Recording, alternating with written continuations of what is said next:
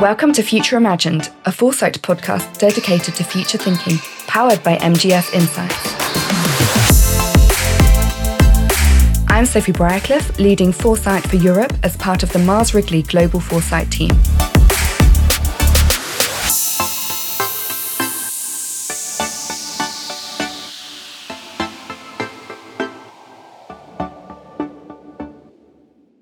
Today we're exploring the shift towards emotional and mental wellness in more depth. We started the conversation on this topic in the Season 1 episode, Inside Out, where this was one of the areas that we touched upon around how wellness has been redefined in the consumer's mind.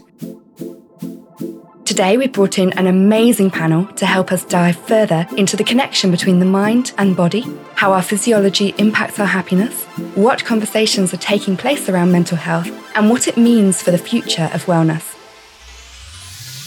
Hi everyone, I'm Manish. I'm part of PepsiCo Global Insights team. I lead a capability that we call 360 Always On. In summary, that's an engine that allows us to listen and predict what our consumers are saying and what their habits might be. My name is Claire Dale. I am director and the founder at Companies in Motion. I'm also a leading exponent of physical intelligence, and I'm also an author of the book called Physical Intelligence. Hi everyone, my name is Raj Falcon. I'm a research director at the Institute for the Future. We're a futures research organization based in Palo Alto, California. I look at a variety of futures, but my favorite are really looking at the intersection of health, food, and technology.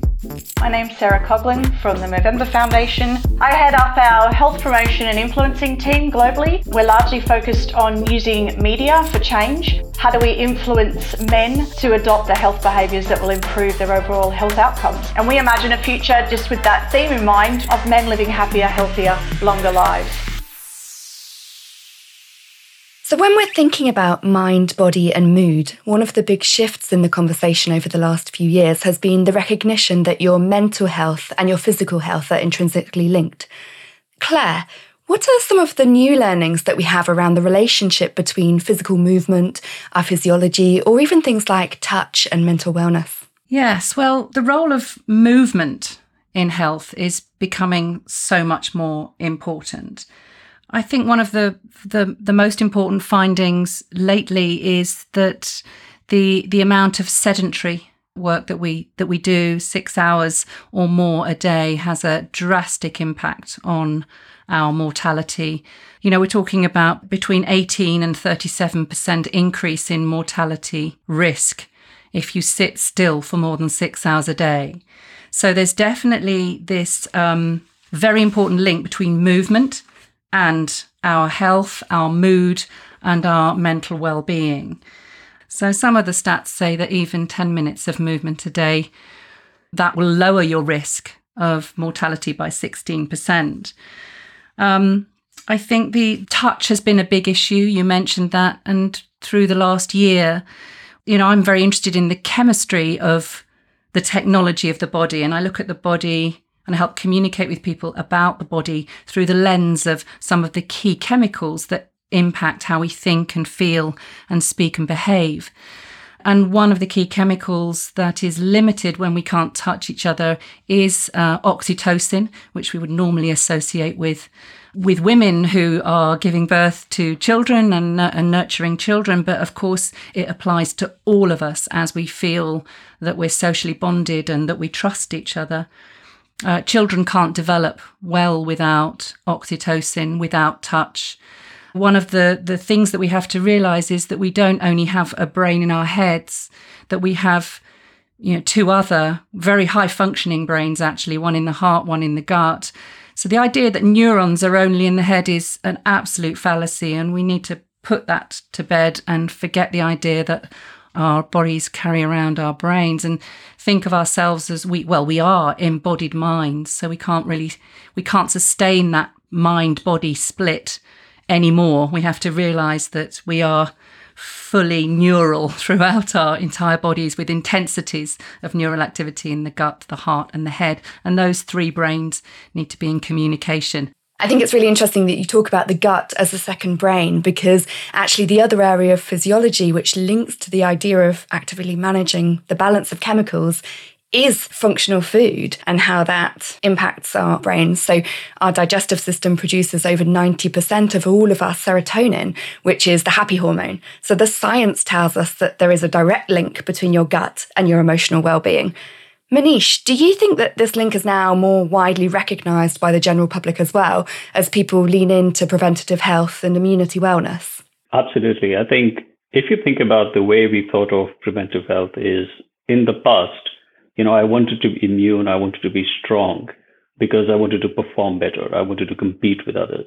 Over the last year, that human need of progress or performance has changed slowly to security. I want to be immune, I want my family to be strong so we can withstand, the thing that's been happening.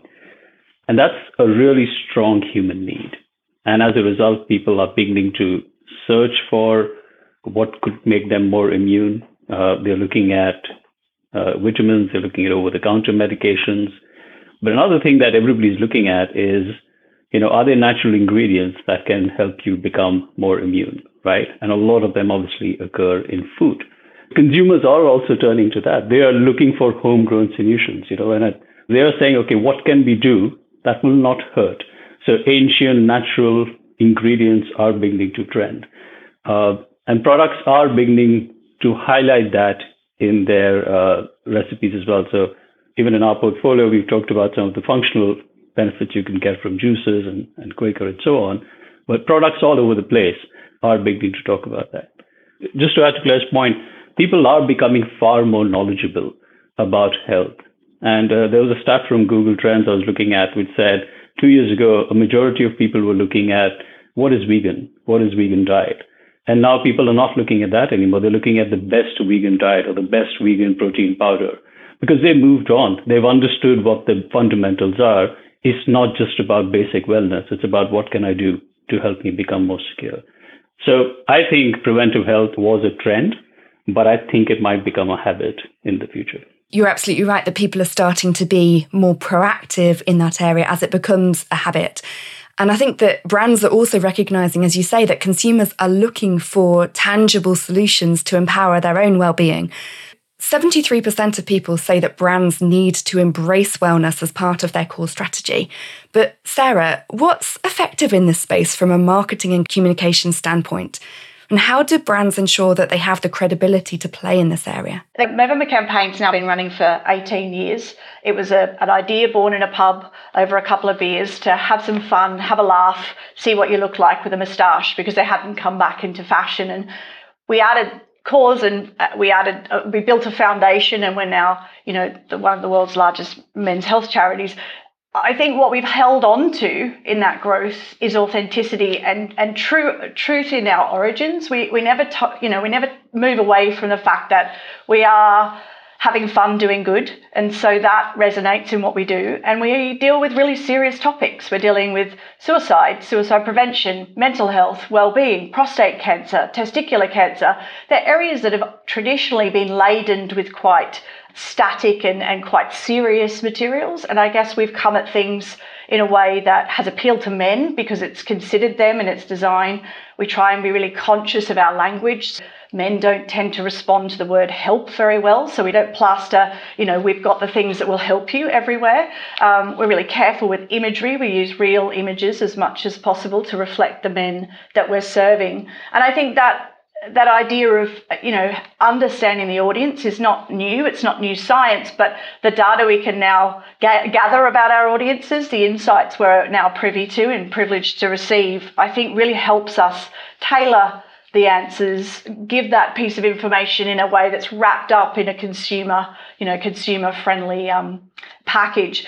We recently delivered a campaign with influencers for 16 to 19-year-old lower SEC boys here in England. And we used influencers that I, as a middle years woman, would never have heard of or seen. These are guys who are usually doing silly tricks on skateboards on YouTube. But they really have this connection with their subscribers. And those subscribers are really hard to reach. 16 to 19-year-old boys are hard to get to when it comes to any kind of health messaging or well-being messaging. And the campaign's been tremendously successful because we briefed those influencers to come up with their own ideas and their own authentic way to present better versions of masculinity and vulnerability with their audience. If we'd given them a scripted sort of a tagline or a hashtag they had to use or scripted the campaign, it would have felt jarring for their audience. So it just speaks to everybody knowing the truth of who their brand is and not wanting to stray too far away from that. One of the things that I really love about Movember is that you're connecting with men and boys in places they spend time, through activities they enjoy. So by using those influencers, you're accessing the conversation and you're accessing those consumers in a place that feels natural to them. There's no doubt that mental health, stress and anxiety are being addressed much more openly today than they were in the past. And charities like Movember have been really instrumental in moving the conversation in that direction. So in the 1940s, Winston Churchill argued for the mass sterilisation of people with mental health challenges, whereas today we're seeing increasing investment from governments for mental health support and it being so much more part of daily conversation. Rod, what trajectory are we on and what continued evolution can we expect in this area? One of the things that I like to think about is the different cohorts and kind of their formative experience when it comes to health and well-being, how they take care of themselves, who their support systems are. And there definitely is a generational effect. We have to remember that, young people are growing up in a very different environment of so many different messages about how to take care of yourself, so many different products, services that have some therapeutic value. The American Psychological Association in 2019 was saying 87% of American adults agree that having a mental health disorder is not to be ashamed of. So there clearly is sort of this openness, but then you also see it in everyday life. So for example, in my work environment, we can see everyone's schedules and you see on your colleagues' schedules, therapist appointment or walking with my kid or going outside. These are all reveal a lot about the person's mental health state and how they're taking care of themselves. And it's very open and transparent, and there's no judgment there.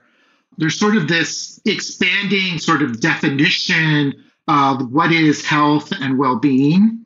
And so in the US, for the longest time, we can think about a few generations back, or even some of us today, the way that we defined health and well-being is what our doctor told us. And so what we selected to take care of ourselves was sort of limited to whatever the healthcare industry was offering. But now we're all kind of living in a world where just about everything in our lives could have some therapeutic value. It's often communicated to us in those terms. A lot of food, for example. And when I think about, mental health and being open, there is not just this transparency, but also open to the idea that many other things have therapeutic value. What you've just said really resonates because people have really become very self-reliant. I feel responsibility to help people get more discerning and be able to read their own body. The emphasis on self leads me to think that we all have a responsibility to help give an education that isn't there in universities, isn't there in schools. People don't think of their bodies as the most amazing piece of technology, and yet it is. Lockdown has allowed us to really acknowledge the need to look after our mental well-being. It's kind of accelerated the conversation in that sphere to something that people are actively looking for coping mechanisms to protect their mental well-being and to boost their mood. Manish, which of these consumer behaviours and habits that we've seen created during lockdown to manage wellness do you think will really stick? I think the focus on health and making yourself and your family stronger will continue to stick. I think there are a few things that people like us have discovered during this lockdown, which we've explored, whether in terms of mental or physical health, that I think are likely to stick around. So if I look at a lot of focus on, plant-based food or trying to really understand how, and plant-based food actually a lot of people have said that will also help in their mental wellness. But if you think about it, 10% of consumers in the US, for instance, have tried it, but 80% are aware of it. So I think there's a big road ahead for consumers to try this.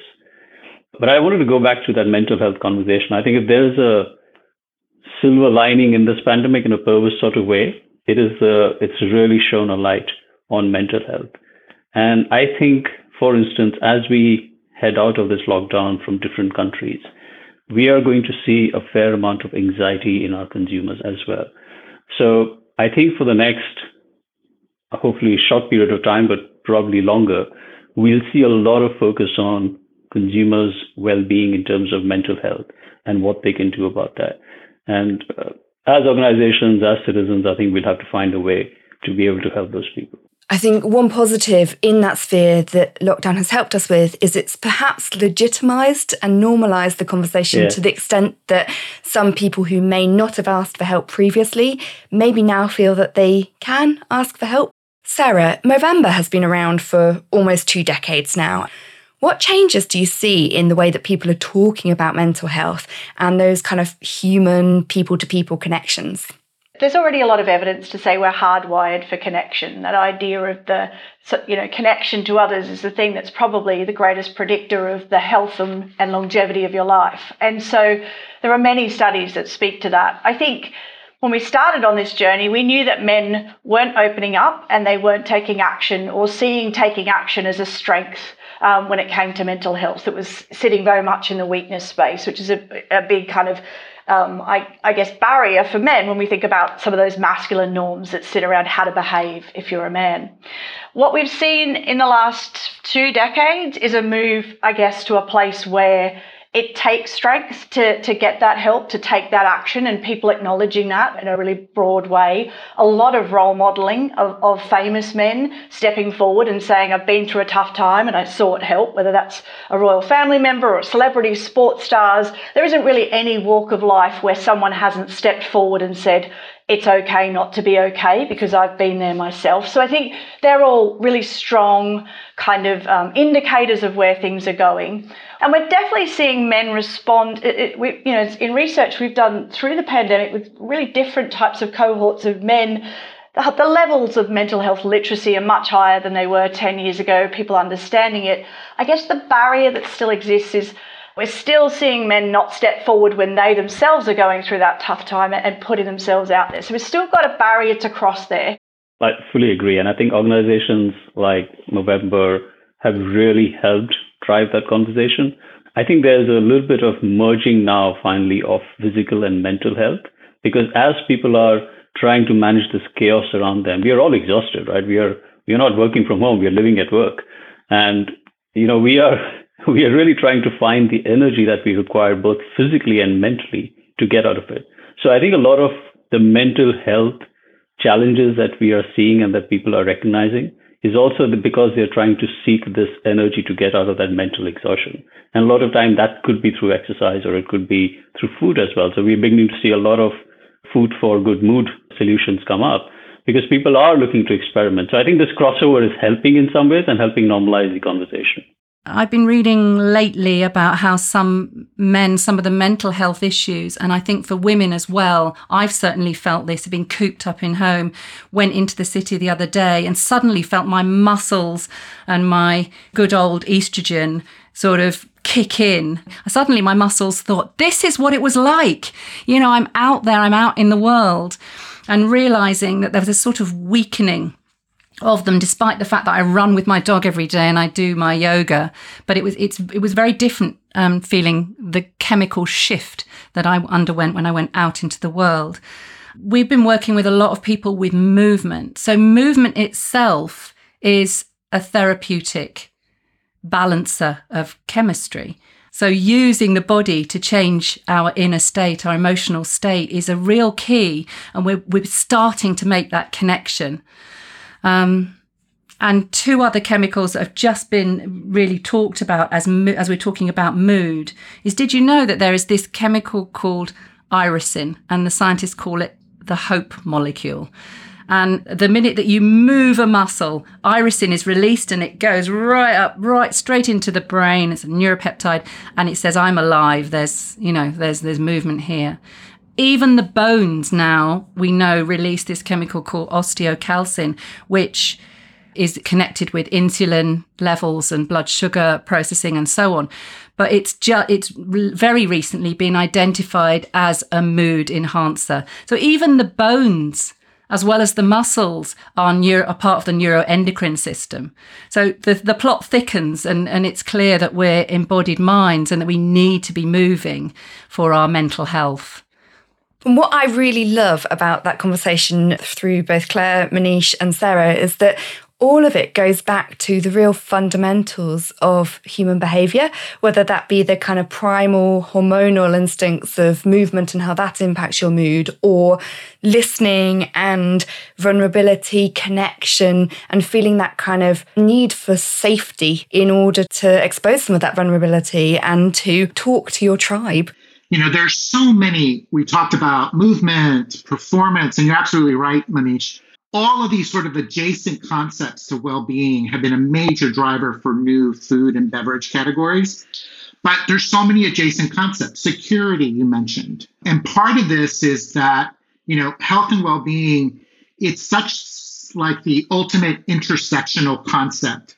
It's at home, on the go, at work, with food, with exercise and movement. There are you can see health and well-being just intersect with so many of the different areas of our daily lives. And that's, I think, a big part of what we're seeing. We may be comfortable with sort of the concept extending to performance and exercise, but in the workplace, even concepts like productivity are linked back to health and well-being, managing your chemistry levels so that you're energetic and can get through the day and finish your work.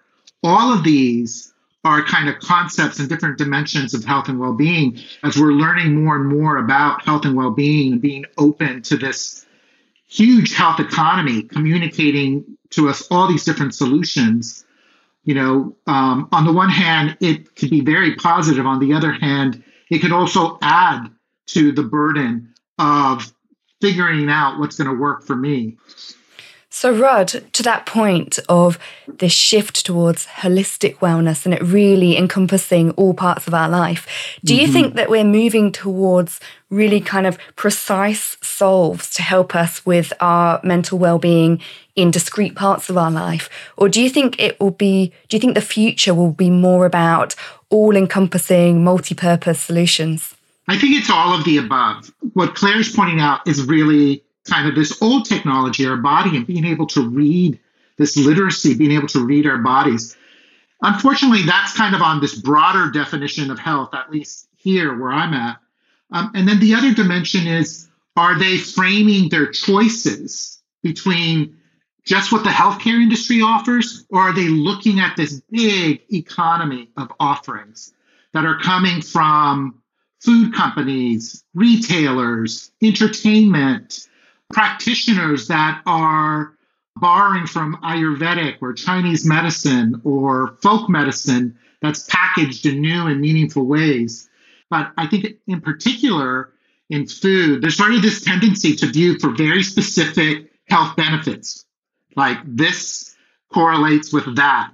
But I think as this is expanding, coming back to mental health and sort of the openness, I also see it just in younger generations. I was sharing with you, Sophie, there was a YouGov poll here in the US that found that millennials, 22% say they don't have any friends. And for us, that's just so surprising. It's sort of a signal. Aren't they the most connected generation? And it makes me want to then ask about the younger generations behind them. I think as that generation grows up, my hope is that, because we're already seeing other sorts of adjacent concepts as health is moving into all these areas, like meaning and purpose and impact, are really health and mental conversations that are happening in the hiring process. So you might not readily recognize that as a health conversation. It's really part of the hiring process, But that's really what it's about. People are looking for ways to align so many different parts of their lives with their definition of health and well-being. And so let's not be surprised where it shows up, because it's going to keep showing up in many different arenas. We've spoken a little bit about what the future might hold, but I think there's lots of people in the sphere who are trying things, lots of people who are kind of putting things out there. But I think it'll be really interesting to see, which of those things are sticky, which of the things stay around, and which of them are actually really just gimmicks which fade out relatively quickly. What do we think are some of the biggest myths and misconceptions around the mind and body connection? We are waking up to a bunch of problems we didn't know we had, and we want to solve them. We want immunity. We want mental energy. We also want to slow down. We want to de-stress, sleep better. People have realized that enjoyment is not only about big ticket items. For instance, me, I have 2 daughters.